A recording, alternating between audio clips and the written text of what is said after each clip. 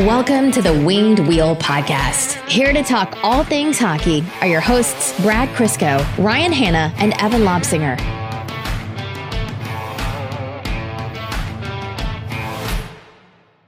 Brad, your kids are so very obviously your kids. Like, they're just you through and through. And thank goodness it looks like they look like Crystal, first of all. It's a blessing for them, and they avoided a lot of tough years in school. But I'm to understand that one, Hank is skating. Yes. And two, he has already broken a stick. Yes. So at his skating lesson today, they throw toys and stuff on the ice because, if the kids have something at the other end of the lane to get, they're more likely to try to get there themselves. So today they throw out those little plastic hockey sticks you get in gym class. Mm-hmm. Yeah, Hank buckled one of them in the middle of the skate. Oh, looks like Dad's getting a new agent. What is it, kids version? Sure. Just get one of them. That'll serve 3 for him. I don't know. The lowest flex for that those things go down to is 40, and that doesn't feel like enough for Hank. Kid's a little meat factory. Oh, he is. Well, already on skates, that's fantastic. And that's something really great to get from you, Brad. But already breaking hockey equipment, that is something that you and Crystal probably would have been better off dodging. So I've already told everybody at my work, I'm working there till the day I die, even if it's part-time, 1 3-hour shift a week, because I can't afford to lose the discount.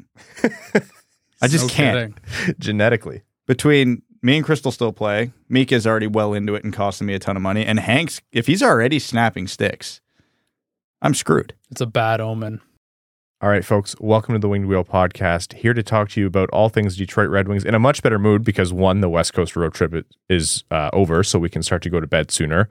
And two, because the Red Wings strung together a couple of good wins where they scored 13 goals, which I think matches their totals from the last, I don't even want to know how many games. So there's actual real substantial stuff to talk about. We're going to be talking to you about everything from the game recaps to Phil HOT to Larkin's scoring pace to Kubalik. Is this a permanent thing for Kubalik? How's Sider heating up? How's he paired up with Ben Sherratt? We'll be covering some NHL news and everything else to do in the world of hockey. I am one of your hosts, Ryan Hanna. I'm Brad Crisco. And I'm Evan. Evan, I'm to understand you lost tonight in your hockey game. Yes. I haven't done any activity in 3 weeks. I'm not going to be able to get out of bed tomorrow.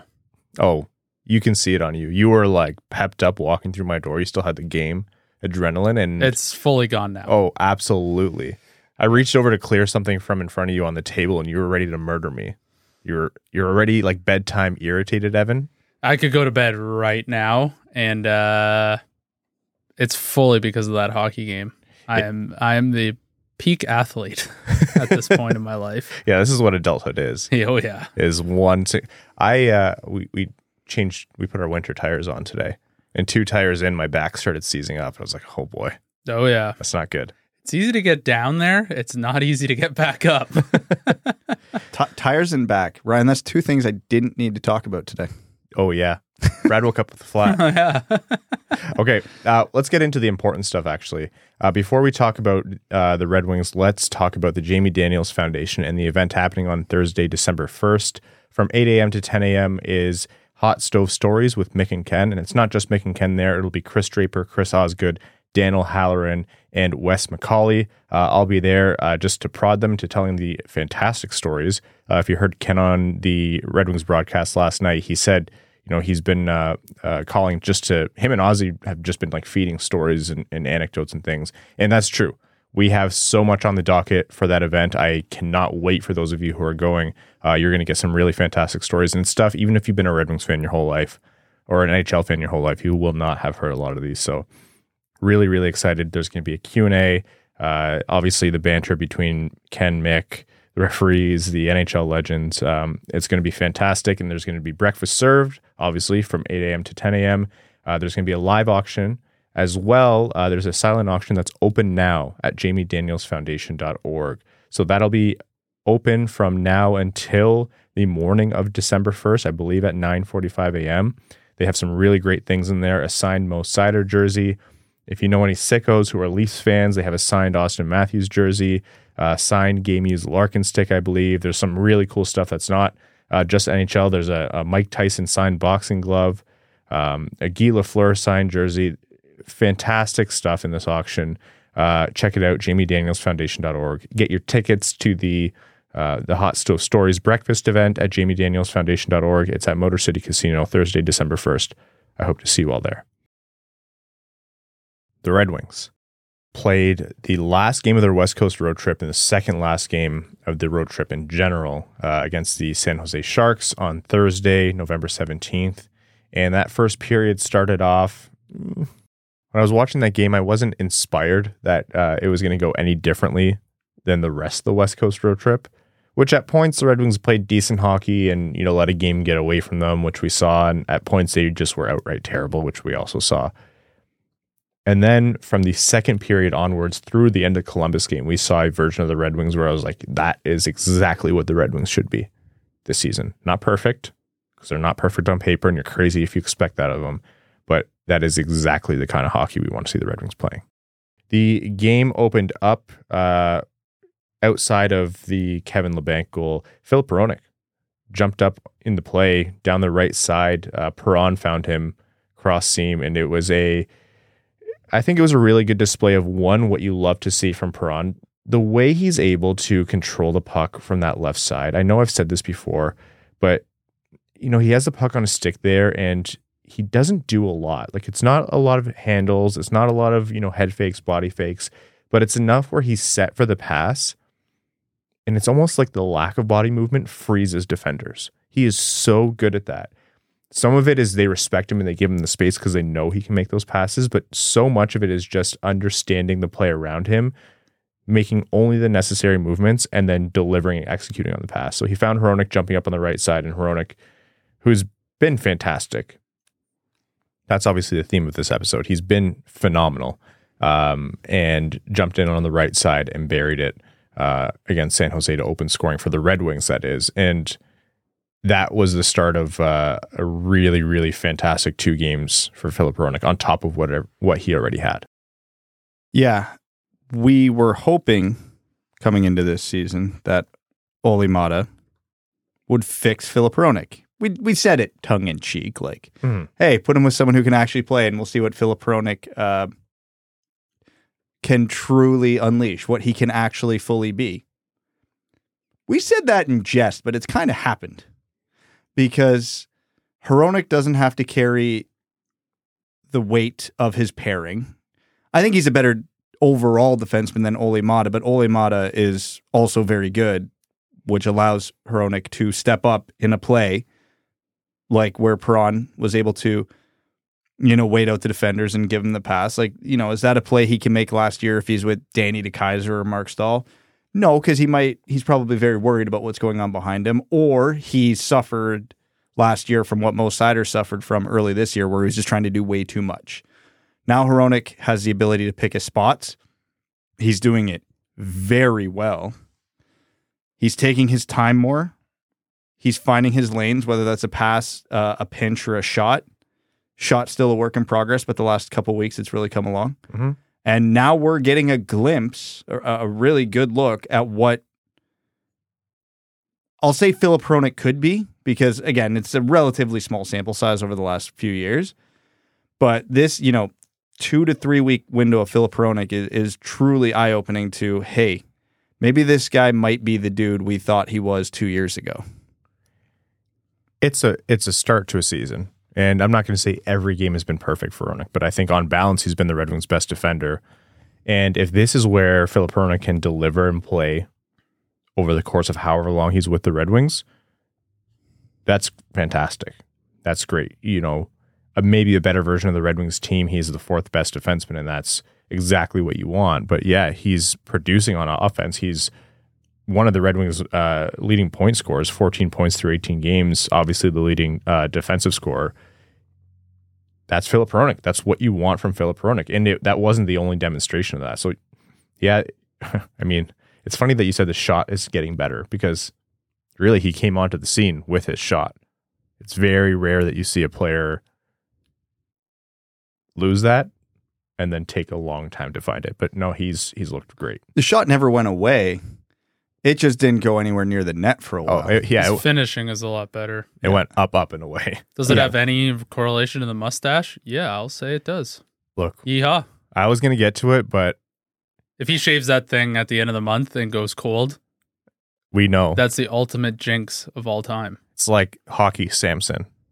Keep the handlebars. Handlebar era Philip Hronek is elite. Absolutely elite. The Red Wings came into the second period down a goal, and I think this is where I really saw the Red Wings, or we really saw the Red Wings turn it on. And again, weren't perfect. I think defensively they still had a lot of questions this game, but Larkin took a shot. It kind of bounced off Perron's skate. He ended up getting credit with the goal. Larkin and Kubalik on the assists, and that seems to be a trend this year. And then Jake Wallman, welcome back to the team with, holy shit, what a shot from the point. Just a missile. When you let guys with good shots just skate in and wind up. Oh, yeah. You are rolling the dice, and that was an absolute rocket. I mean, there's probably very few goalies who would have stopped that in the league. Yeah, it was a perfectly placed. Certainly James Reimer was not. No, 7 goals against. Yeah, I think you said, Brad, like the Sharks, the Red Wings did well to score, and you have to, but yeah, the Sharks weren't getting a save that night. No, they were not getting a save at all. And even when a goalie's having an off night, a relatively unobstructed shot from the blue line is saved 99 out of 100 times by the goalie. That was the 1 in 100. That was a missile to right on the elbow of the bar. You could not possibly take a better point shot. To start the third, Joe Veleno converted on a wraparound, which netted Suter and Berggren points. I really liked that line together. I thought they clicked pretty well. And then things kind of went a little backwards for the Red Wings. Couture scored. Carlson scored. Carlson had 4. Every single San Jose goal had Carlson factored in. I think he's been in on like 75% of their points this year. Or like goals. He's been involved in them. It's absolutely mental. He is one of the NHL's leading point scorers, like up there with Connor McDavid. He's currently sitting third behind Connor McDavid and Leon Draisaitl. Tied with Pasternak and Kucherov. One more point than Jason Robertson. Like wherever he found this time machine, I'm wondering if we can dial it back to 2008 and use it for the Red Wings. But we've talked about this before. Outside of when Carlson plays the Red Wings, it is just so nice to see as a hockey fan. Like, hockey is just better when Carlson's producing.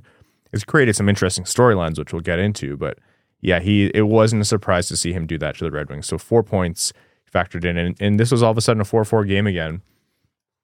And man, I have never felt like more of a coward than I did after what happened next. Because pre-game, I said, and this would have been the second time I did it, I wanted to tweet Mo Seider. It feels like Mo Seider's night for his first goal of the season. And I didn't, because I'm like, I did it the first time. He came close. He didn't actually do it. I don't want to be the guy who just puts it out there. Yeah, you can't recycle that content. Yeah, well, maybe you could. I don't know. I could have, and it would have worked. You're better than that, though. Evidently not. But even better than all of that, Mo Seider ended up giving the Red Wings the goal for the lead. And, you know, in a game where I don't think he was perfect defensively, I think him and Sherratt, again, this was one of those games where they demonstrated why maybe they struggled together as a pair, and they still have a lot of work to do. Seider streaking down the right side, just fires it home, and I think he's had better shots that haven't gone in, but the weight off of his back, like the way he didn't even really celebrate as hard as his teammates around him, so you know how much that goal meant to him, and there just had to have been so much relief. So for Seider to give the Red Wings the goal to go ahead, I was like, if you could have picked anyone on the list on the roster, that is exactly who you would have picked. Yeah, we've talked about it with Kopp. We talked about it with Zadina about 100 times. It doesn't have to be pretty to open the floodgates.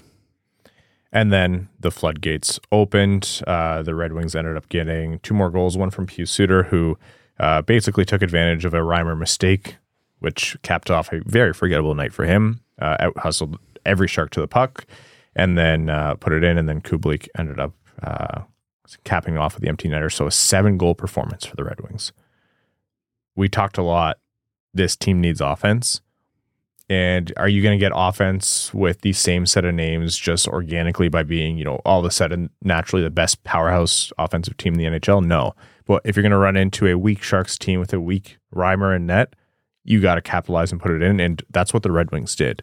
And like just such a stark contrast to the rest of the season so far, or lately. Reimer and Corpusalo heard us talking about the Red Wings' anemic offense last episode and just went, nah, we'll show you. Yeah. Perron had 3 points that game, another 2 each for Larkin and Kubalik. Like I said, that was Hronek's another fantastic game for him. And again, Veleno, Suter, and Bergeron, I really like the way that line clicked. It was a good overall game. Still some holes, I think, defensively. Like I said, I was really dialed in on Seider and Sherrod again. But then they went up against Columbus, and man, Columbus is terrible. Oh, they're hurt. They're hurt like no one else. Terrible. Yeah. That's a game the Red Wings needed to win. That's the team you have to go out and be the better team the entire game, and you need to dominate them because they are completely depleted. I think if you ask Derek Lalonde after the kind of hardships over that road trip, who do you want to play? Columbus would have been one of the teams he picked because that's a team to turn it around.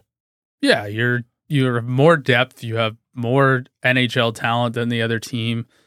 I mean, the barn looked like it was half Red Wings fans anyway, so it may as well have been a home game.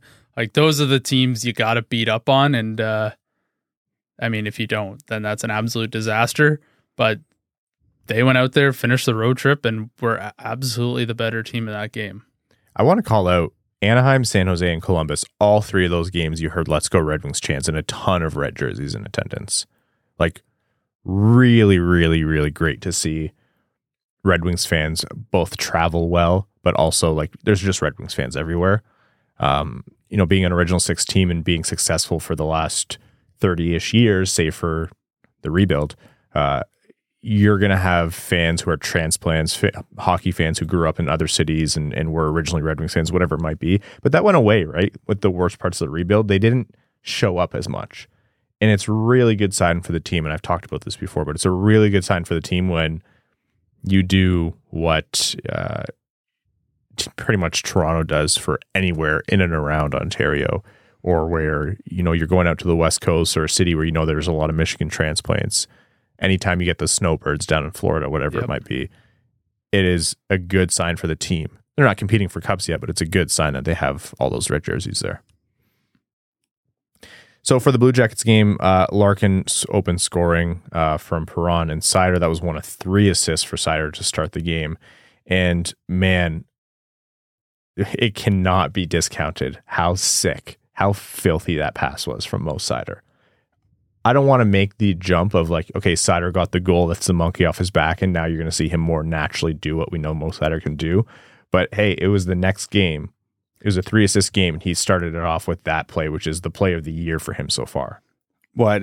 It's a big deal that he did a fake 1T toe touch through the legs, 1-touch pass to David Perron, almost tape to tape. Who was behind him, just barely outside his peripherals with a no look. And it was so soft too. Like you almost didn't realize what happened at first. That's a hard enough play to just recognize as it's happening. Like, if he just turns his body and puts his blade in front of him and just kind of redirects it to Perron, that's an impressive enough play just because you have that level of awareness that you're paying attention to the puck on the right side and you know exactly where Buddy is on the left side and you're just able to get it there quickly on a 1-touch. But to throw in the fake one-timer to, you're not going to completely fool a defenseman or a goalie from that spot, but to freeze them, to flinch them, to panic them, and then just little touch through your own legs over there. That's a play less than 5% of the players in the NHL can even think of doing. So, yeah, the puck it was on the power play. Puck came up to Seider at the point. He fakes the one-timer. The defender bites hard, goes down for the block. Sees that the puck went the other direction. Arm, legs stick up in the air as they scramble. And like that freeze frame moment was only beat by Mitch Marner trying to play defense against, was it Jack Hughes or Nico Hischier who undressed him? It was one of the Devils, and I think it was Hischier. And Marner lunged forward, basically falling forward. I was like, that's a tough look. That's how you know he's not a defenseman. But anyhow, the Columbus defender bit hard. And yeah, that 1-touch, that 1-touch perfect pass between his legs backwards to Perron. It makes it to the slot, and Larkin banks it home. And I know it's hyperbolic or it's dramatic maybe, but I really did feel like when I saw that, I said, that's just a confidence thing. That's why we didn't see that as much before. It's not like Seider has to have like an unreal trick highlight play every single game to go out there and say, oh yeah, Seider had a good game. But it sure is nice when he's confident enough to execute that and he doesn't double clutch and he doesn't question himself and he doesn't make uncharacteristic mistakes, which is maybe what we saw a little bit more at the start of the year. So I'm happy that San Jose goal started, because then that's pretty much what it led to. The Blue Jackets ended up tying it to start the second, but then Filip Hronek was Johnny on the spot. Well, actually, what did you call it? Johnny on the spot. Yeah, Johnny on the spot. Skated into the slot where there was a loose puck, honestly, almost even below the hash marks. And in homage to his former teammate, Mark Stahl, ripped an absolute piss missile from point blank. The level of respect I have for people willing to take full bombs from the middle of the slot. It's, you know what? I don't want to even say they're easy. It certainly isn't easy for the goalie. But yeah, he just confidently went in, skated in, wound up, and just ripped it home. And that is a confident Filip Hronek. He went bar down on that too. It's not like he just blasted it through the goalie. He pinpointed that thing. That man, take every razor, every trimmer away from him. If we are ever sponsored by one of those... No. You got this backwards. He normally has the full beard. We need to keep the razor. Oh, yeah, you're right. Yeah. It's got to be there, ready to the settings. He like it. If we have to hire someone to apply the shaving cream, whatever it might be, we do it. Just put the guard over the handlebars. You know what? If we just have to... You know what? Chris Illich, if you have to hire this man, a personal barber, just to live in his ensuite bathroom, to give him a proper shave every morning, to keep this thing perfect, it's a cost that needs to be sourced for it's just operational cost. Yeah. Ben Sherratt, not to be outdone, said, I want to get in on this defensive scoring. Fired a shot from the blue line, which really shouldn't have gone in. And I don't even think that's the first time that's happened to him this year. But it made its way through, gave Detroit the 3-1 lead. And then Filip Hronek said, oh, no. I'm the star defenseman of this game. And Seider and Larkin got the assist on this, but Hronek came down the right side again, not the exact same way as against San Jose, but fired one home over the shoulder of Korpisalo. And originally, no one even knew that it was in, but Hronek knew because he's a confident man. He's a bad man who is unreal on the ice right now. Top corner, posting in. Sidebar, I love those goals where nobody knows they go in. Yeah. Just that few second momentary confusion of where's the puck and why are they all stopping? And then there's like one person celebrating. Yeah. I was watching the game with Mika and she's like, there was that pause and then I kind of did like a fist pump and I'm like, yeah. And she's like, what happened? I'm like, Mika, the Red Wings scored. She looks at the TV, looks at me and just goes, no, they didn't. Yeah. And I'm like, she's fit to be an NHL referee. Yeah. I'm like, wait for the replay. And then she saw it. She's like, oh, awesome. And then starts bouncing around the room. The Red Wings, actually, by that point in the game, I want to call out, he didn't show up on the score sheet, exactly to represent it, but Lucas Raymond by that point in the game was having a phenomenal game. Like all over the ice, dominating his puck control, his ability to dictate play, the way he was kind of dancing around the Blue Jackets, pretty much controlling the game.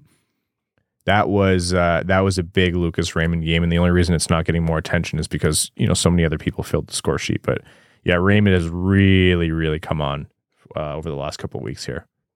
Rumors of Seider and Raymond's sophomore demise may have been premature. Yeah, no kidding.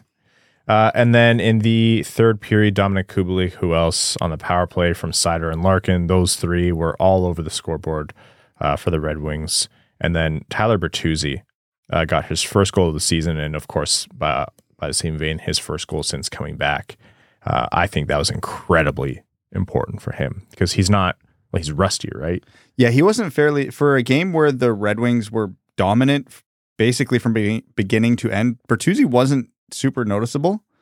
So much like Seider, much like Kopp, just break the dam.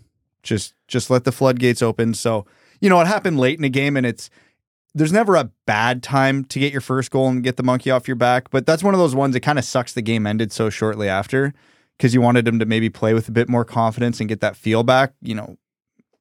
Satter got the game before in the third period and it carried over. So, I'm assuming the same thing will happen for Bertuzzi.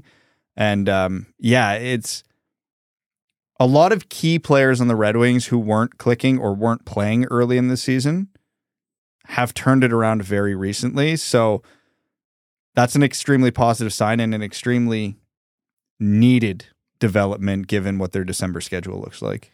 Well, remember what I was saying about Kopp last episode, which is that actually, before I move away from Kopp, great game from Andrew Kopp. 2 assists, and I know he wasn't not the story of the night, but I think one of the best players for the Red Wings all around. His impacts on the game were huge, and I thought that was a really good Kopp game. And then I went and checked the numbers after the advanced numbers, and it's demonstrated there too. Those lines that Lalonde kind of came up with to shuffle the top 6, I really liked the way they played out. I thought it was really, really good. Larkin, Kubalik, Perron, and then Kopp, Raymond, and Bertuzzi. Like those, I thought I had a little bit of skepticism coming in, and I was saying, they're trying to find something that fits. Bertuzzi, and I'll talk about this in a second, is still very rusty, but yeah, that top 6 looked great. Dylan Larkin and Dominic Kubalik are feeding off each other like crazy right now, and add in Mo Seider contributing from the back end. That's kind of a sweet spot for the Red Wings. As long as they have gaps to fill, and they do because they're still missing Verana and Fabry's out, whatever. Like that seems to be. I kind of like the lineup where it is. Yeah, obviously getting some key pieces back to help the depth is super important, but when players of this skill level develop chemistry, you have to run with it. And at the beginning of the season, I would not have guessed that Dylan Larkin would find this much instant chemistry with 2 newcomers, but to this point in the season, it's undeniable. And I know they've had a softer schedule, and this entire conversation should have the asterisk. It's San Jose and Columbus, but it's there. It's noticeable. It's working. Lucas Raymond's good enough to drive a line on his own. Mm-hmm. So having him as a line driver with Kopp and Bertuzzi makes sense theoretically. And then we saw it in practice, and it looks like that holds true. And then, obviously not having Verana, not having Fabry, Soderblom and a couple other guys injured in the bottom 6 really does change the dynamic of the depth of this team. But if this top 6 is viable, and then you can have, I know we keep wishing Zadina becomes something, but he had chemistry with Verana. And if that chemistry is on your third line with a potential 30, 40 goal scorer in Verana, that's how you have to have luxuries like that if you want to contend. And this isn't the roster to contend, but now the certain pieces are falling into place where you can see the makeup of the team when they're good. And I know they're playing well this year, and we could almost classify them as good, but I mean like legitimately good. Like battling for, second, third in the Atlantic type of good in April. And, long way to go, but it's a lot of positive developments that were question marks at the beginning of the season. Will Kubalik bounce back? Was he the 30 goal scorer? Who is Dominic Kubalik? Well, through the first, 20% of the season, he's better. He's better than we thought he would be. He's better than we thought his ceiling was. Could David Perron thrive in a system outside of St. Louis? The answer is very much so, yes. Can Tyler Bertuzzi be healthy? Well, so far, no. But he can't win them all. Can Andrew Kopp anchor a second line for the first few weeks of the season? The answer was very much no, and now it's very much looking like a yes. Can Lucas Raymond drive a line? Yes. Like those are all huge developments in terms of a team trying to turn the corner. I think they're trending. I agree with you inherently on a lot of what you're saying. I definitely, my brain says, well, there's no timeline on Verana at all. And I will not allow myself to hope or predict anything for Zadina. It's just what we see. And if he gets better, then, wait till we see it. But on everything else that you said, definitely that's where they're trending. And the big test now for the Red Wings is how will this hold? because we talked about this last episode. The rest of their schedule for November is not terrible. Of the 4 teams that they play, Nashville, Arizona, Toronto, and Buffalo, there's one like really, really big test there. Not that they're going to get weak games from Nashville or Buffalo or necessarily. Buffalo's losing every game left and right. So you just know that when Buffalo visits Detroit, they're going to be on a heater. But December is when it gets nuts. And December is where it's really going to be tough, not just in terms of can those players maintain that same chemistry, stay healthy, produce against tougher teams, tougher goalies. They're also going to be on the road for the 2 Florida teams in Dallas. They're not going to be able to get their matchups that they want for those games. So it's going to be even tougher then. So that's why you need certain luxuries in the lineup, because then matchups become a lot easier. Quickly on Bertuzzi. I talked last episode about, Cop hasn't been fantastic and you don't want to pretend that he's been great when he's not been. But at the same time, he also missed all of training camp, a little bit of right up to the start of the season, had a core surgery that made it hard for him to get in shape and be game ready. Yeah, same. That's same. Well, injuries are why I can't get in shape. Yeah, no, not same as you. As someone who has an impeccable core, I know how painful that surgery could be. Everyone on YouTube sees a side angle of your impeccable core. Oh, I know. But we already had the conversation about the added weight that camera provides. Yeah. We'll never take a sponsorship from them. No. I can't even lie about that. Tyler Bertuzzi, though, he does have the same situation. Tyler Bertuzzi missed so much of the lead up to the season, and it took him a while to get into exhibition games.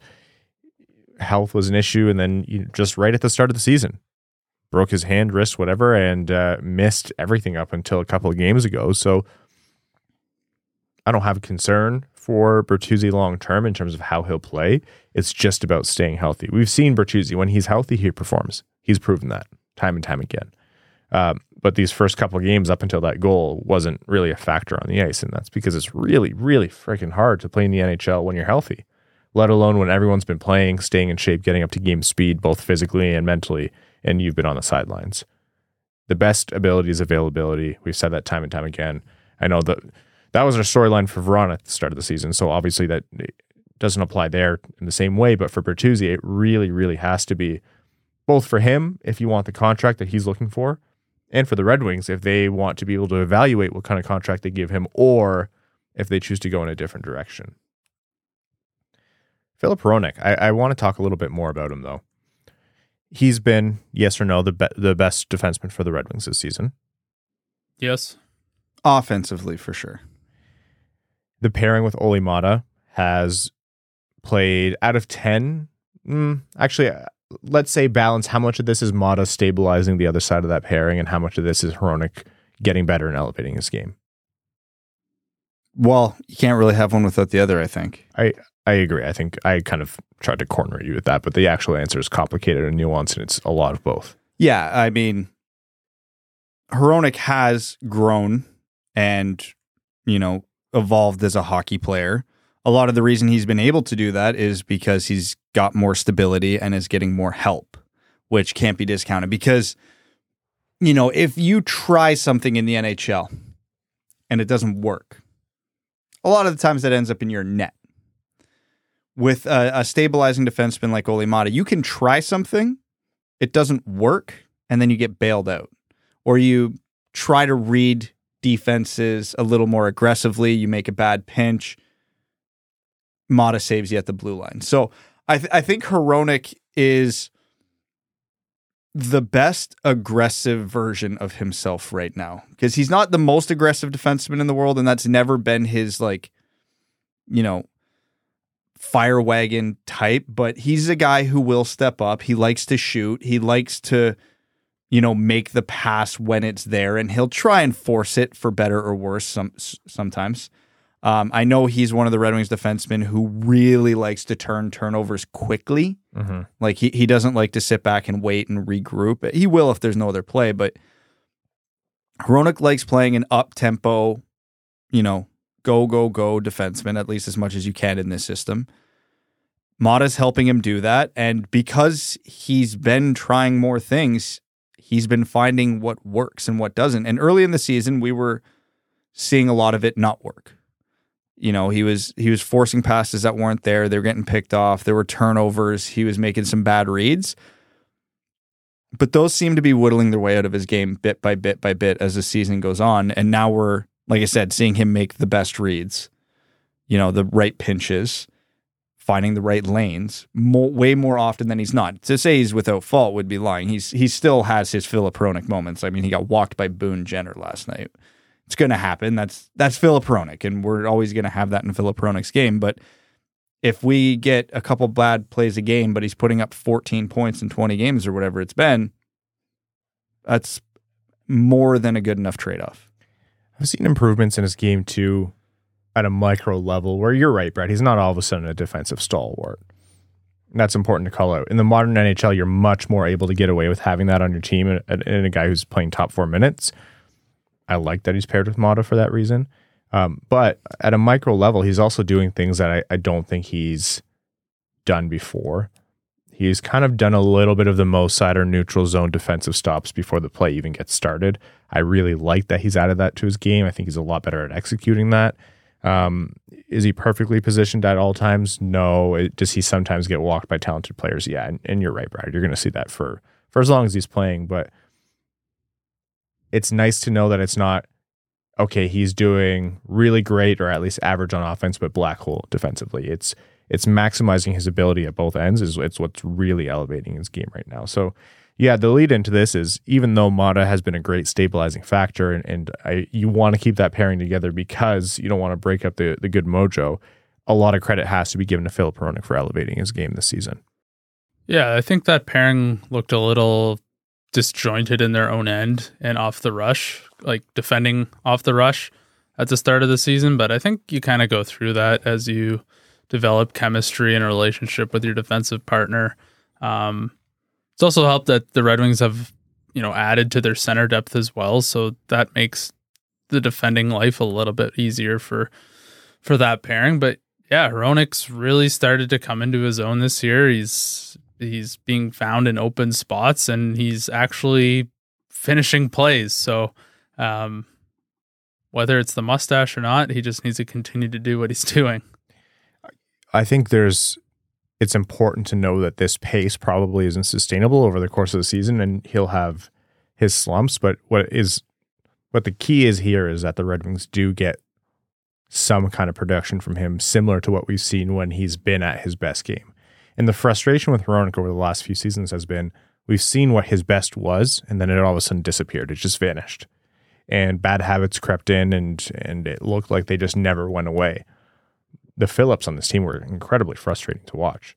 But yeah, you're both exactly right with what you raised, and knowing that he's not going to do this for the whole season, or if he does, then by God, what a find and what a mid-career elevation. But knowing that he does do this and that he's going to do it somewhat consistently from the back end, that kind of production, again, that moves the Red Wings that much further up in the standings, where it's no longer us saying, oh, it's Sider scoring on defense or adding production and no one else. It's Hronek too.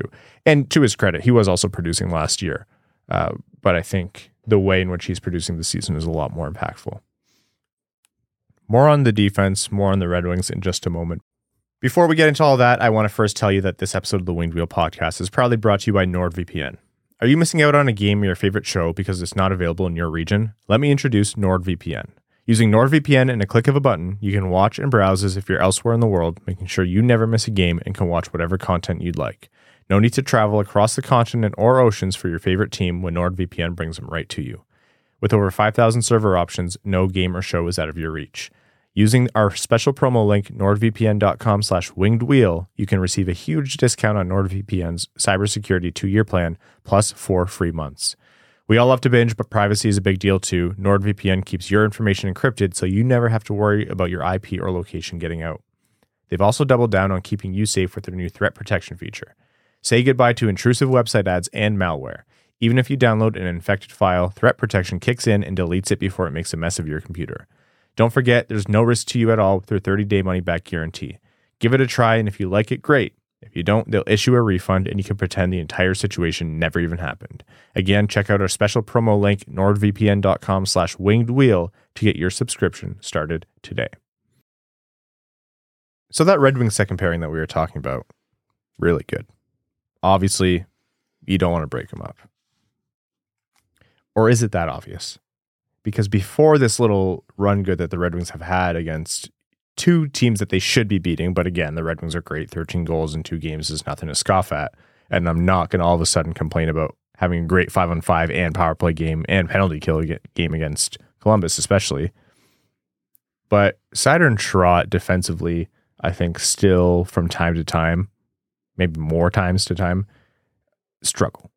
To put it plainly, they look a bit out of sorts. And it's not always, and it's not like they're bad together, especially now that Seider's turning it on. I think it's not so apparent, but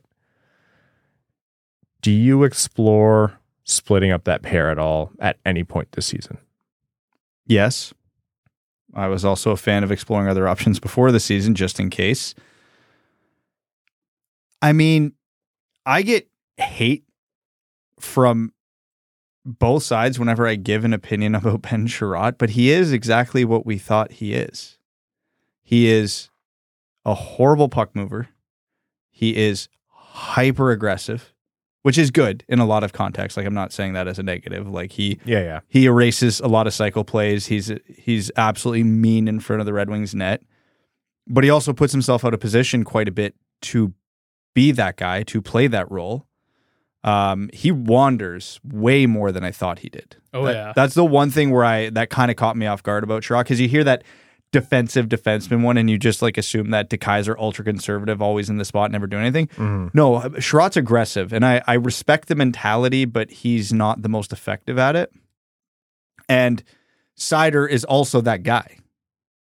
So when you have two guys on the same pairing who are of the more aggressive variety, although for them for different reasons, it is going to create a couple fire drills, because if one of them's out of the spot and then another one goes out of a spot, then the thing with playing a defensive system in the NHL is once you start trying to recover, you're already dead.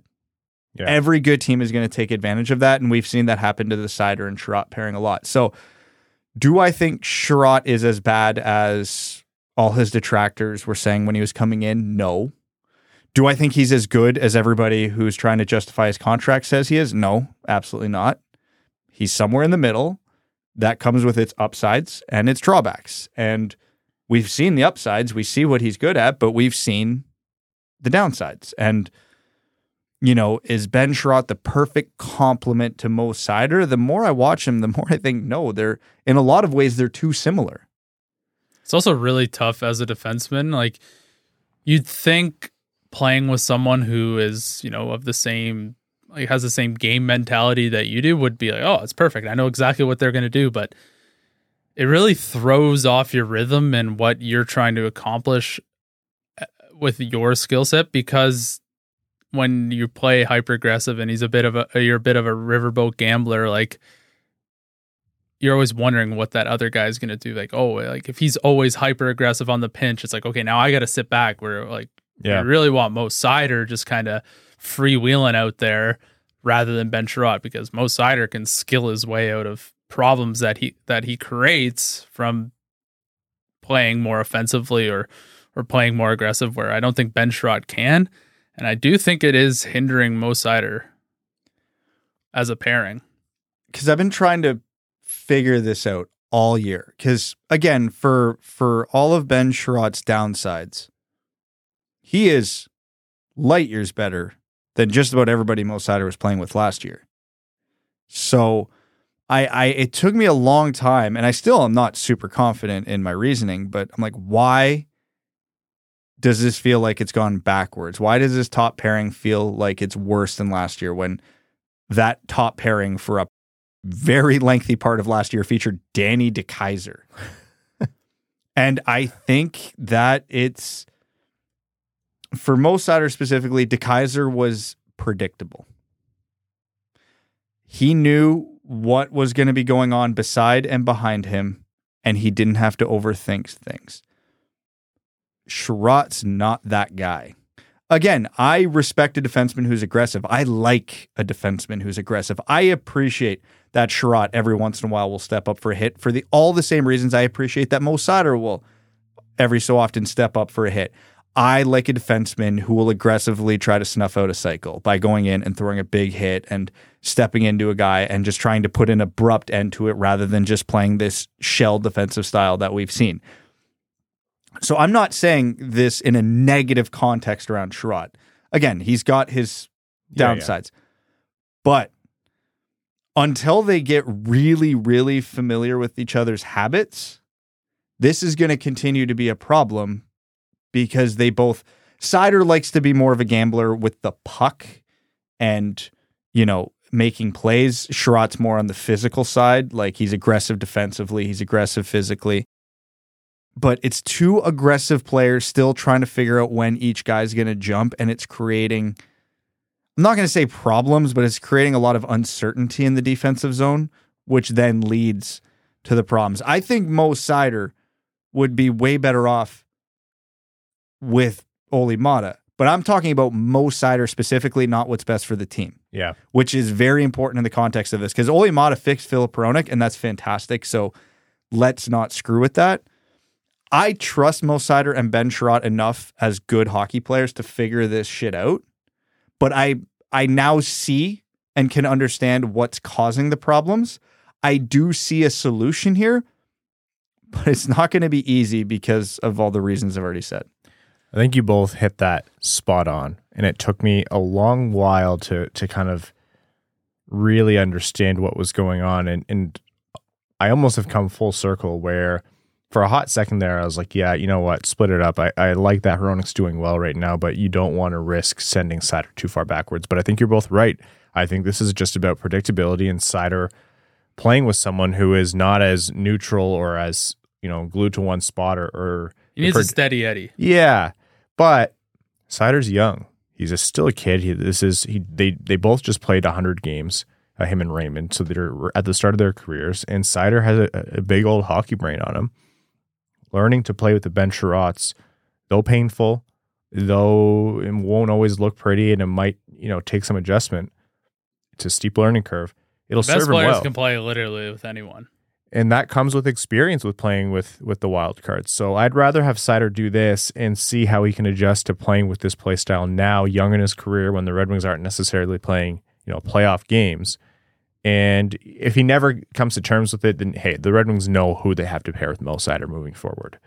Certainly not Danny DeKeyser coming out of retirement, but you find that neutral, that steady Eddie, and shit, it's going to cost you less to play whoever you're going to have on that left side now. And, I mean, to get 10 steps too far ahead of myself, that might mean that the best pairing between Seider and Edvinsson is to have them apart, which is probably a good thing for the Red Wings' future. Or they see that over time he learns how to play with Sherratt, and that's just one more tool in Seider's toolkit. And this is a guy who can elevate the players around him and adjust his play style. So would it be perfect to have two Maatas and you stick one of them next to Seider? Yeah, absolutely. But based on what the Red Wings have right now, you can get elite level Olli Maatas. There's tons of them in the NHL. You can draft those guys light in the draft. Oh, you mean like really good defensive? Yeah, I got you. Yeah, like guys who are just very bona fide NHL players. They don't get themselves into a whole lot of trouble. They don't, do a whole lot offensively, but they enable their partner to do what they need to do. And I think that is probably the complementary piece to Mo Seider until we see. I would very much like to see an Edvinsson Seider pairing, getting two elite talents beside each other and seeing what comes out of that. But it's clearly showing right now Seider needs to be the guy on his line. I know there's a lot made about the empty platitude of this guy eats minutes or, just a solid defenseman who can go out there and play a ton. And what does that mean? Because if he's playing poorly, what does it matter? But it has a real meaning. And it's like both of you have said, it's a guy who can go out there and is he the one shining on every shift and on every pairing? No, but it allows those who can to do. Mark Mathot looked like an absolute world beater playing with Erik Karlsson. Yeah. And all he had to do was just be Mark Mathot. Yeah. Man, that is probably the greatest example in hockey in the last 20 years, actually. Mark Mathot is objectively nobody who is good at nothing, but was just reliable enough and good enough defensively and just capable enough with his first pass that it's like, all right, Eric, go. Yeah. And they Dallas backed the Brinks truck up for him. So, And it went off the rails when he got there. How could we have seen that coming? At this point, I mean, it's still we're a year plus 10 games or 20 games into Mo Sider's career. I think there's still a lot more to be discovered on what works best with Mo Sider. But so far it's been, Mark Stahl has been the revelation to Mo Sider's career. I had half a second where I was like, oh, did they try to bring in left side help? Like just another like cheap but steady player on the left side. But then you look at, it was pointed out to me, you look at the defensive depth that the Red Wings have on the left side coming out through the pipeline. It's better to just wait it out. So in a funny way, I think this is all predicated upon things getting progressively better, even if it's not always linear, like one step forward, two steps back might be how it looks sometimes. But as long as over the course of a season or chunks of the season, it gets progressively better, I'm pretty okay to watch this experiment play out. It's just funny because coming into the season, we thought the experiment would be how would Mata and Hronek get on and how would Hronek be able to maybe improve his game. And, finally Sider can play with someone who's not Jordan Osterley. And it's flipped. Like you look through the Red Wings system and there's a lot of intriguing possibilities going forward because we've talked about how Sherratt can play both sides. Maybe he's playing right side with Edmondson next year. Maybe they try Wallman and Sider for a hot minute and that works out. You look at the types of defensemen too the Red Wings have in the system. You have your Sider, more aggressive type in Edmondson. You kind of have your Hronek, middle pairing guy possibly in Johansson. If you want to talk about those steady eddies who are really, really good, really, really solid, we might be looking in 5 years at a top pairing of Sider Sabrango. Like, whatever type of defenseman you want, the Red Wings have it in this system right now. It's just how many of them are actually going to pan out at the NHL level. Yeah.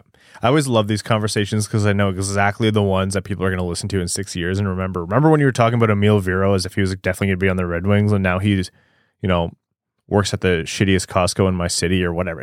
It's always, whenever he plays in like the Romanian third league. Yeah. What is Alexei Marchenko up to these days? Jesus. There you go right there. That's always the name that comes to mind for me. Oh, man. I've never seen a guy do so many glass and outs in one game consistently. I heard Ryan Sproul did all right in China for a hot minute.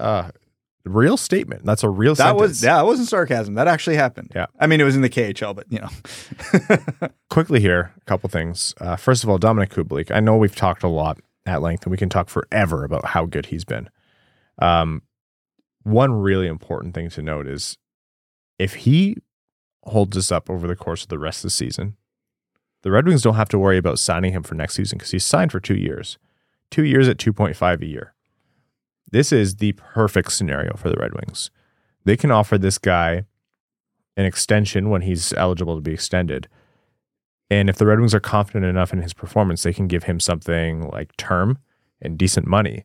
And based on what he's had so far in his career, this is a guy who was just left unqualified. You have to imagine that he would value a contract with any amount of term. They have the option where if they think he's overperforming or they're like, for the price we think he'd take, we don't want to pay him because we want to try and keep both Larkin and Bertuzzi or whatever it is. I would be shocked if Eisman wasn't already getting calls on Dominic Kubalik for trade. And if he regresses to the mean and starts to produce half as well as he is right now, spoiler alert, that's what we thought would be a good outcome from Kubalik at the time of signing. Like, this is a win-win-win-win-win scenario in my mind, unless something goes catastrophically wrong or it just does a complete 180. But with Kubalik, this is like the best positioned player for the team right now in performance, for how the player's doing, and for Steve Yzerman and how he's constructing this team. Honestly, don't think it's that dramatic to say it's the signing of the offseason across the league. Yeah, in terms of dollars. Yeah, like absolutely. The other one might be Philly, so... Well, trade then sign, much to the dismay of Leafs fans, but yeah. Hey, it all works out the same. And Kubalik's not that old. He's 26? 27. So, yeah, he's definitely still got years left, and his game's not a game predicated on speed. So there's a reason to believe that, yeah, he's probably got at least 3, 4, possibly 5 good years left in him. So, Yeah, I mean, the Red Wings don't have to rush anything because, like you said, the 2 years, they could go all the way up to the trade deadline next year before he would probably, quote unquote, need an extension. And then they can get a longer look. Because, the one cautionary tale is he's done this before. 30-goal season followed by not much. So, that being said, the way he's playing right now does look, I'm not going to say sustainable to this level, but a sustainable top 6 forward. So hopefully it's not just, fool's gold, but yeah, it's hard to find a better value signing than this anywhere in the NHL this entire offseason.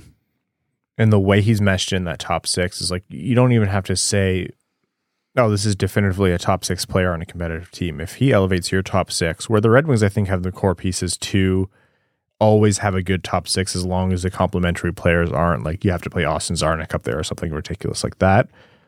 Darren Helm. Anyways. Yeah, it's what the Red Wings have been doing forever. Like that is for $2.5 million for the rest of the season and next. Like that is just perfect for what the Red Wings need. If he stays, it won't be that cheap. I'll tell you that much.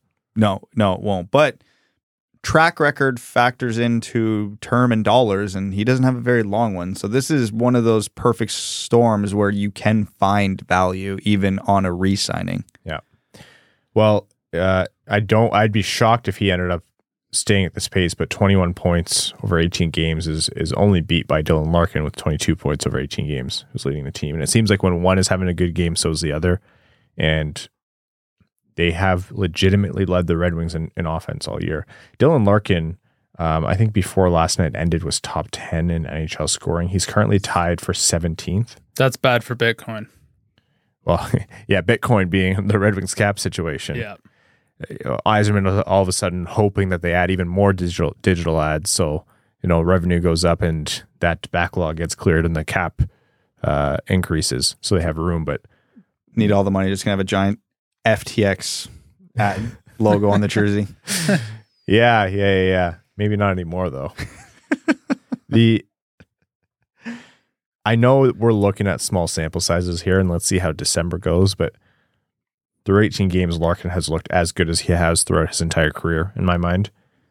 This is a guy where you look at the way the contract shakes out and what the Red Wings have room for and what they can offer over 7 versus 8 years. And yeah, that's maybe closer to 8.5, 8.2, whatever that Yzerman wants to offer. But Larkin is making a strong case to strong arm his way into $9 million plus. Easily. By stats. And then the analytics are even better. It's going to be very tough. It's going to be very tough to, I don't know. I just see this being a harder negotiation. Like at no point is there kind of any leeway, right? Unless we get definitive news that the cap is going up dramatically, like 100% solid, or Larkin slumps forever, or wakes up. It is only November 20th. Yeah, I mean, the wheels fell off, I think, completely fell off last year. In about a week or two. About a week or two, and then they didn't win for like an eternity. So it is still very early days, but the way in which he's producing looks very, I don't know if I should say sustainable, but maybe. Yeah, I mean, that fall off's not going to happen again this year. On an unrelated note, definitely don't go look at the Red Wings December schedule and just enjoy the what should be sustained success. Yeah, I know we talked about it last episode, but the Red Wings December schedule is like, I know there's the Thanksgiving cutoff, and it's like how close are they to a playoff spot? And right now the Red Wings are in the first wild card spot, 22 points. The Rangers right behind them, tied, one more game played. Florida right behind Detroit with 20 points in 18 games. So it's not like they're definitively in a playoff spot. You have to go all the way down to Buffalo, Ottawa, and Columbus for those who are more than 8 points away or more than 7 points away. Could the Red Wings have a balanced schedule, for God's sakes? Well, it feels like 1 week we play world beaters, the next week we play Anaheim, San Jose, Columbus, and then the next week we play Tampa, Toronto, Colorado. And then your beer league team. And then my beer league team, they do a 4-game trip against. But it's all at 11 at night. Oh, yeah. It's more than the Thanksgiving cutoff. I think, after December. Like, knowing how hard that schedule is, you have to artificially extend your definition on what expectations are for the Red Wings season. Like, I hate to say it, but even if there's in that same wild card spot at Thanksgiving, I'm not trusting that to continue out. We've seen how the Red Wings are affected, like you said, by tough schedules, by streakiness, by things like that. For me, it's Christmas this year. Yeah. Because the December schedule is very, very difficult, and you're playing a lot of elite and cup contending teams. Like, that is an ultimate benchmark right there. You do get a couple stinkers in there, maybe to help reset the clock and reset the confidence a little bit. But that's a lot of games in the month of December. Good morning, kids. 4 on the road against very strong teams. Well, except for Columbus. Except for Columbus. Yeah. It's hard to see over there. Columbus just waxed Florida 5-2 a couple minutes ago. They were pissed off about the Red Wings. Anyhow, the Red Wings have quite a bit coming up, and I know moving that timeline from basically a month from Thanksgiving to Christmas isn't going to sit well with people. And it's not that it's bad to be optimistic. Okay, I'll do December 10th. Okay. December 13th? 11, 12, 13th. 13th. Evan does math live on air. God, I can't see that. I'm Stats getting miner old, right can't here. see anything. Why don't we say December 15th? Because then that's Vegas, Columbus, Tampa, Florida, Dallas, Carolina, Minnesota. Sure. How about halfway that? through December. And then let's see where the Red Wings are compromise, at. Yeah. people. Quickly elsewhere in the NHL. The NHL is grandfathering in a helmets in warmups rule. What the hell does that even mean? How do you grandfather that? I think everybody's going to buck it off. If you were in the league, 2019 or sooner? 2019-20, anybody who joined the league after that has to wear a helmet and warm-ups. Kind of like the no visor thing right now. There's only 8, 9, 10 guys left without a visor because it was grandfathered in 10 years ago. Yeah. So, not a massive change. I like the way Jeff Merrick and Elliot Friedman put it. It's really just because it looks cool. That's the only reason players do it. Isn't that the reason why we do everything in hockey? Yeah. It's some of the greatest moments of hockey are watching the flow just flying around out there. Someone made fun of that. They're like, hockey hair is a thing. They're like, not for everyone, Evan, okay? Well, that's easier. Even Ryan Getzlaff. Whoa, hey. Listen. He had great flow when he entered the league. I make fun of myself, but don't put that on me. Someone said they're like, these are NHL players. They don't care about how they look. It's like, no, that's exactly why they do it, because it looks sick. And you can't lie. As a hockey player, whenever you get the opportunity to warm up, would you go bucket? Would you go bucket off every game, or what would be your sort of for warm-ups? Yeah. No, for the game, Ryan. Yeah, that's why I'm so where your stupid bucket now. walking into the Settle arena, down, people Craig think you're a McTavish. dunce. Yeah, I was any game where I was ever allowed to, which was usually just tournaments. No, and I mean stuff. if you played in the NHL. Every game, buckets off. Oh yeah, me too. 100%. Oh yeah, dude, I made the show. Yeah, you're elite athlete. You can take your helmet off for warm-ups. It looks cool as hell. Is that stupid objectively? Yeah, absolutely. Oh, it's dumb as hell. That's why we're hockey players. There's a lot worse traditions that happen in sport than that. Buckets off. I'd be buckets off all the time. Buckets off. 3 things of Hubba Bubba gum in there, packing the fattest lip, just stretching on the red line the whole warm up. I gotta say though, I've played with some idiot teammates who could not control their shots during warm-ups. Yeah, but they don't play in the NHL. No, that's right. Yeah, I love playing with this guy, but he was shooting at the glass. He was shooting at the glass. I think it was a intra-city rivalry game, and we had some friends in the stands. He was shooting slap shots at the glass. He had a wicked slap shot right off a referee's mouth. Why are you shooting at the glass, dude? The referee busted his lip open. We had to do that game with 2 refs who were not happy with us. So 1 linesman, 1 official. Yeah, it was rough. Anyhow, Hockey Hall of Fame very quickly. It was the induction of Henrik and Daniel Sedin, Roberto Luongo, Daniel Alfredsson, Riikka Salonen, and Herb Carnegie as a builder. Pretty standard fare in terms of who is in. I know there's a lot of debate every year as to who deserves to be in and not, but how do you say no to Lou, the Sedins, Alfredsson, of course. Red Wings legend, Daniel Alfredsson. I really loved Alfredsson in his time with Detroit. I wish it lasted I watched longer. my friend's soul What's the Ralph Wiggum meme when you see his heart? You can see the exact moment his heart broke. Yeah. I witnessed that with my friend who's a diehard Sens fan. Man, the number Melnick did on that team is insane. And I like the credit that Riikka Salonen and Herb Carnegie got as well. That's the real value with the Hall of Fame. Like, obviously, it's good to recognize the players who you always knew were going to end up there, but then the stories that people don't necessarily appreciate, I think that's what the Hall's for.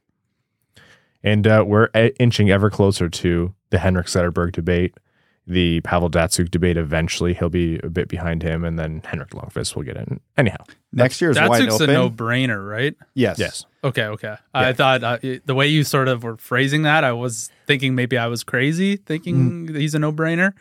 I think he's in first ballot. I could see them pushing Zetterberg a ballot or two. Well, I think Zetterberg's best chance is next year because the only lock for next year is Lundqvist among like first-time eligibles. God, that'll be a handsome group. Could you imagine Not Henrik watching Lundqvist? that ceremony. Bad for the confidence. Yeah, I mean, but that being said, virtual locks don't always get in because, I would have said when he retired, McGillney was a lock, and here we are. Yeah. Oh, so maybe next year. Maybe next year's when they do that. Just like the Leafs, thinking they're going to win the cup. Maybe next year. Speaking of strikingly handsome Swedes, there's a lot being made right now of what's going on in Vancouver, and are they selling Bo Horvat, or are they finally going to rebuild, blah, blah, blah. But a name that's come up on the trade market, funny enough, in San Jose is Erik Karlsson. We talked earlier about how he's been performing, the highest scoring defenseman in the NHL, lighting it up. Seems like Erik Karlsson of old, but also has that absolute anchor of a contract that is... Who can afford that? It's going to need double retention. The double retention also comes with the caveat of, well, then you're paying two teams in a trade. Yeah. Because you're giving assets to both. And again, it's 4 years. So even if that second team is only retaining 2.8, we'll just say for easy math, they're retaining that for 4 years. So that's not like, here's a 5th round pick, thanks for a couple bucks. Nobody's putting that on their cap situation for that long. The problem with the Erik Karlsson trade market is there's so many unknowns because this would be so unprecedented. If San Jose came to you right now, you can have him. People are saying no. No, because they're not touching that contract. Where does that dollar value have to get down to where the teams jump on the you can have him, right? You know what I mean? And then where does that dollar value start where people are starting to give up assets? What's the dollar value when people start giving up premium assets? Because Erik Karlsson for 2.8, I'm paying a heavy price to get that. I am paying a significant trade package to get that. Am I paying anything to get Erik Karlsson at $11 million? No, I am not. So there's going to be this weird reverse bidding war if people are interested in Erik Karlsson, which obviously Erik Karlsson should garner a lot of interest. This is not a fluke. There was a stretch for a couple of years where Erik Karlsson was arguably the best player on the planet. And if it wasn't for injuries, that conversation would have lasted a lot longer. And now that he seems to be fully healthy again, he's performing on a bad team, I might add, like the best defenseman in the world again. And yeah, what's going to be that middle ground? Because if San Jose came to Detroit right now, you can have him. We'll retain $3 million. No, I'd probably do it. You do that? I don't know. It's fascinating, and I'm curious to see if anything happens. Now, my prediction, because I know how conservative and boring NHL GMs here, and I know this is going to end with just Erik Karlsson's contract riding out in San Jose. But I think, first of all, my prediction is that a team maybe tries to make a trade for him, and they go through all that, but he says no because he wants to live in the Bay Area. That makes it tough. He has a full no move, so yeah, I don't know. It's about him wanting to uproot his family again, right? Like you went through a lot in Ottawa, on and off the ice. I don't know, 32 years old, 4 seasons after this one, left at 11.5. San Jose comes up to you, you can have him or retain half, but just please take him. Yeah, I'll do that. Yeah, okay. But also, now we're less than $2 million. We're only about $2.5 million apart from each other. Also remember that he's thriving now that Brent Burns is gone. He's that guy in San Jose. There's not another right shot D ahead of him. He's got to be that guy. I think he's always thrived being that guy. And I don't okay, hypothetically say he could go to any team in the world, magic wand, he goes plays in Tampa. I find it, it sounds ludicrous to say, but I find it very hard to believe that Erik Karlsson will be the same person in Tampa that he is in Florida. Oh my. In San Jose. No. Brain shutting down for the night. We're near the end there. Holy.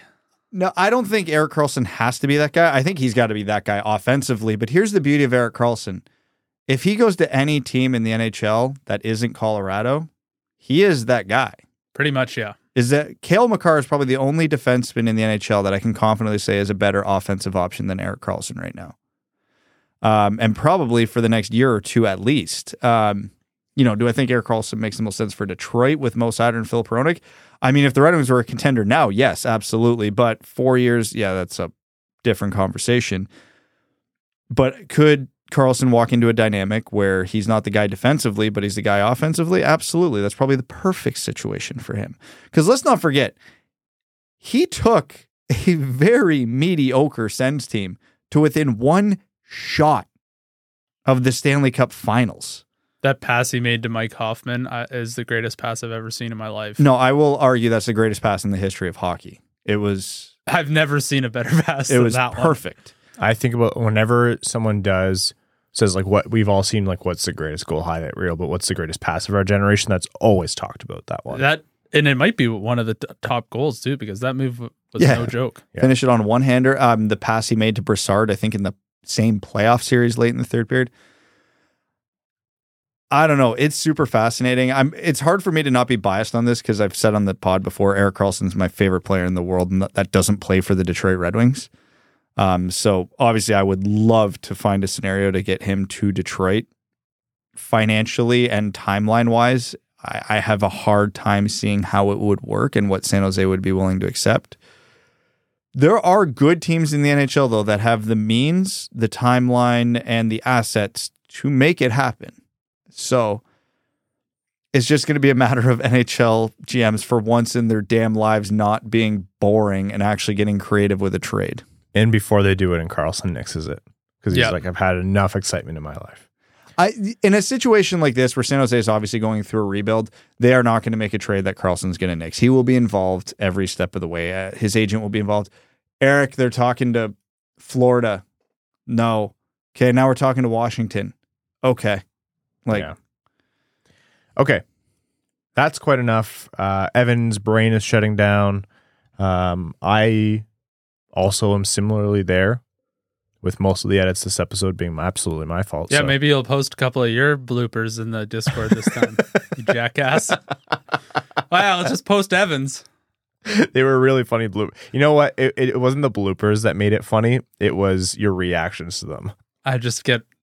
No one can be more upset at the moment than I am. No one can be more mad at me than I am. You're way funnier. I just get really frustrated and slam my fist on the table. Yeah, you just beat the hell out of your MacBook. Brad just skates right through it. Brad's like, I've never made a mistake in my life. You fix this in post, idiot. We're going to jump into overtime, which is brought to you by our Patreon supporters. Patreon.com/wingedwheelpodcast. If you want to get access to the Discord where I post Evan's bloopers, I'll post some of mine in there as well. As well, you get access to our Patreon exclusive overtime, full overtime bonus episodes that we post after this. So any overtime questions that don't make it to the main show, we still answer, that we post on a very fun overtime show for you. You get entered into giveaways. We're giving away 2 tickets to every Red Wings home game this season, and the majority of them are going to patrons. There's a ton of great benefits to join the Dub Club. So patreon.com/wingedwheelpodcast. Okay, Cody Stark says, hypothetically speaking, let's say Fabry and Verona both come back tomorrow. What would the lines look like? I got to assume that as it stands now, they're not going to tinker with the top 6. So pick a centerman, let's say Rasmussen, and he's between them on the third line. Yeah. At whose expense does that come? It's probably Berggren that goes down, right? Berggren being waiver exempt will be a casualty because, again, that's how hockey works. Yeah, those guys probably are on the outs because there's no risk of losing them. And I mean, the Red Wings have enough depth now that, like, It's not like years past where the Red Wings are sending this prospect down and we're all flipping out because he was clearly, obviously better than 5 guys on the roster and he only went down. It's hard to say right now Berggren's definitively better than 12 forwards on this team when fully healthy, right? So you get the logic. Okay. Next question here is from Coyote Season Tickets in Tempe. He says, you guys may have discussed this before, but what are your takes on teams earning 2 points for wins in OT and shootouts? Frankly, I'm over it. I'm fine with 3-on-3 hockey and even the shootouts, but I don't think getting 2 points for winning like that makes any sense, nor does getting 1 point for losing a hockey game in any manner. When I get on the NHL Board of Governors, I'll be pushing for 1 point for 3-on-3 OT wins, half a point for shootout wins, and no points for losses. I was with you till the end there. I'm a big fan of the 3-2-1 point system. Yeah, those who have been listening to this podcast long enough, I think all 3 of us are huge proponents of the 3-2-1 point system. 3 points for a regulation win, 2 points for an OT shootout win, and then 1 point for an OT shootout loss. Every game is worth 3 points. Yep. No matter how it shakes down, 3 points are distributed. But we won't see that because I think it does spread out the standings in theory. It makes fewer closer races. There have been tests done over previous seasons that have shown that problem, that gap does not get as big as people seem to think. There's still a lot of competitive balance. But yeah, they like the loser point because it does create a bit of artificial parity. Cranges McBasketball says, given Hronek's season so far, do you feel like the Red Wings need to evaluate him ASAP if this is his true form? Because if you don't think this is who he is, then maybe trading him now would be a great move. I'm personally indifferent.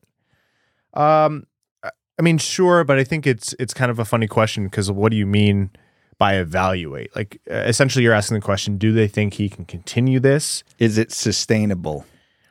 And that's a $1 million question. Do I think the Red Wings have to do anything right now? No. I think Hronek has done enough where so far this season where come trade time, if the Red Wings want to trade him, whenever that might be between now and the trade deadline, they probably still will be able to. I know he's been shopped in previous seasons and they didn't find buyers at the right price, but I don't think there's any rush to make a move. I think I'm at the point now with this team. December could change this, but do not trade good players unless you have no other choice. Hronek's under contract at a reasonable cap hit for a while still. They have no reason to trade him. You need good players to be on your roster as you're turning the corner. When I say don't trade good players unless you have to, Tyler Bertuzzi is the opposite example. Very good player, would definitely help this team turn the corner. But if he's not willing to sign a contract extension by the deadline, you get something for him so you don't lose him for nothing. They are not in that situation with Filip Hronek. So, if someone comes in and absolutely blows you away with a trade offer, I'd literally trade anybody off the roster for the right price. But that's probably not coming, and they don't need it to come because he's under contract for a while. Original Patty says, gear question for Brad. My whole life I've played either the Bauer PM9 or Warrior W01, neither of which are available off the shelf anymore. Plus, I generally prefer a stiffer flex like 90 to 95. I've tried the closest generally available patterns, but none feel quite right, and online customization only allows up to an 87 flex, at least in Bauer. The only idea I've come up with is figuring out with RH pros or which right-handed pros play this flex/pattern and try ordering them as pro stock overruns. Any other suggestions for reference? I'm 6 foot, 215 pounds, topped out at midget tier 1, but that was almost 20 years ago. Thanks, guys. Okay, for the curve, my general answer here, because I do get a lot of guys who love the old patterns and all that stuff, adapt. The companies are not going to start producing these, and you're going to be going on this hunt till the day you die. Most people I talk to, I'm like, just give P88 a go for a few months. I mean, it's the closest you're going to get to a heel curve. Every company does 3 curves religiously. The P88's one of them. Yeah, adapting sucks. I know I'm in the same boat as you. I hate changing my curve. I hate it. But the curve I used to use was discontinued, so I, adapted to the P92. I'm very comfortable with it now. I love it. I wouldn't go off it again, even if my old curve came back. For flex, it's hard to say because shooting technique matters a lot. I'm a huge proponent of going as low in flex as you can before you start breaking sticks. Generally people around your build that come in, I'd recommend 85 to 87. Again, I don't know what level you're playing in your technique, so a 95 could be perfectly justified. But again, just from my experience, 75 to 80% of the people that come in to talk to me about this are using a stick that's too stiff for them. Ryan, what flex do you use? Like 85, 80. Okay. Yeah. I just thought we were going to have to bully you again. But Oh, no, we're going to bully him because that's insane. Why? You're my size, dude, and I'm using a flex 15 points lower than you. And no offense, I shoot better than you, technique-wise. Yeah, you absolutely get do. wrecked, bud. That's why I'm using the wrong stick. Yeah, Why are you guys new here? You need to be in a 70, like at most. Fantastic, thank you. Yeah, I'm not fighting you on that. Okay.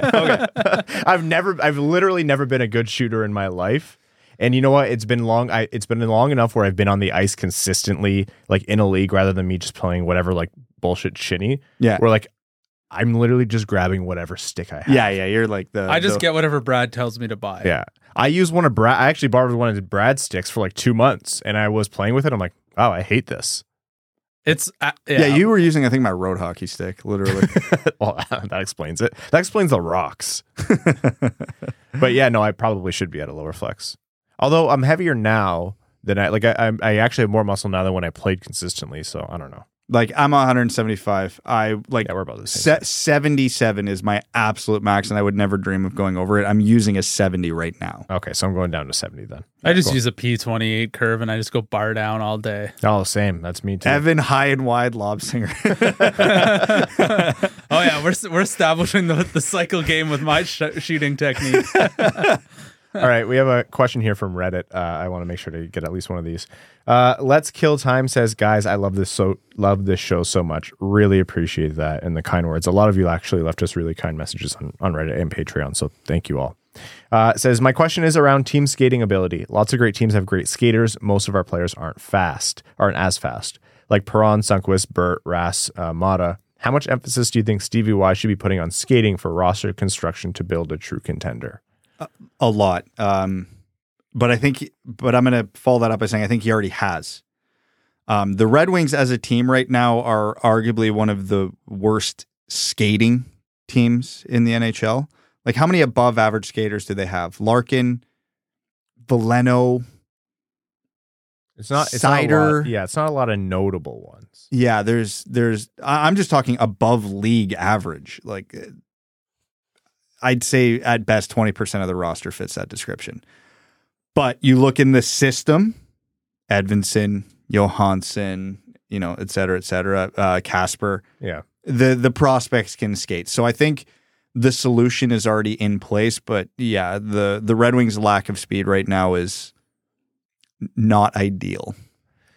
All right, folks. Next episode is going to be Thursday. So the midweek is Thursday this week. Patrons, there's going to be a little bonus for you coming earlier in the week. And for the rest of you, there may be a bonus episode for you on Wednesday, a little something. So stay tuned for that. But next main episode will be Thursday.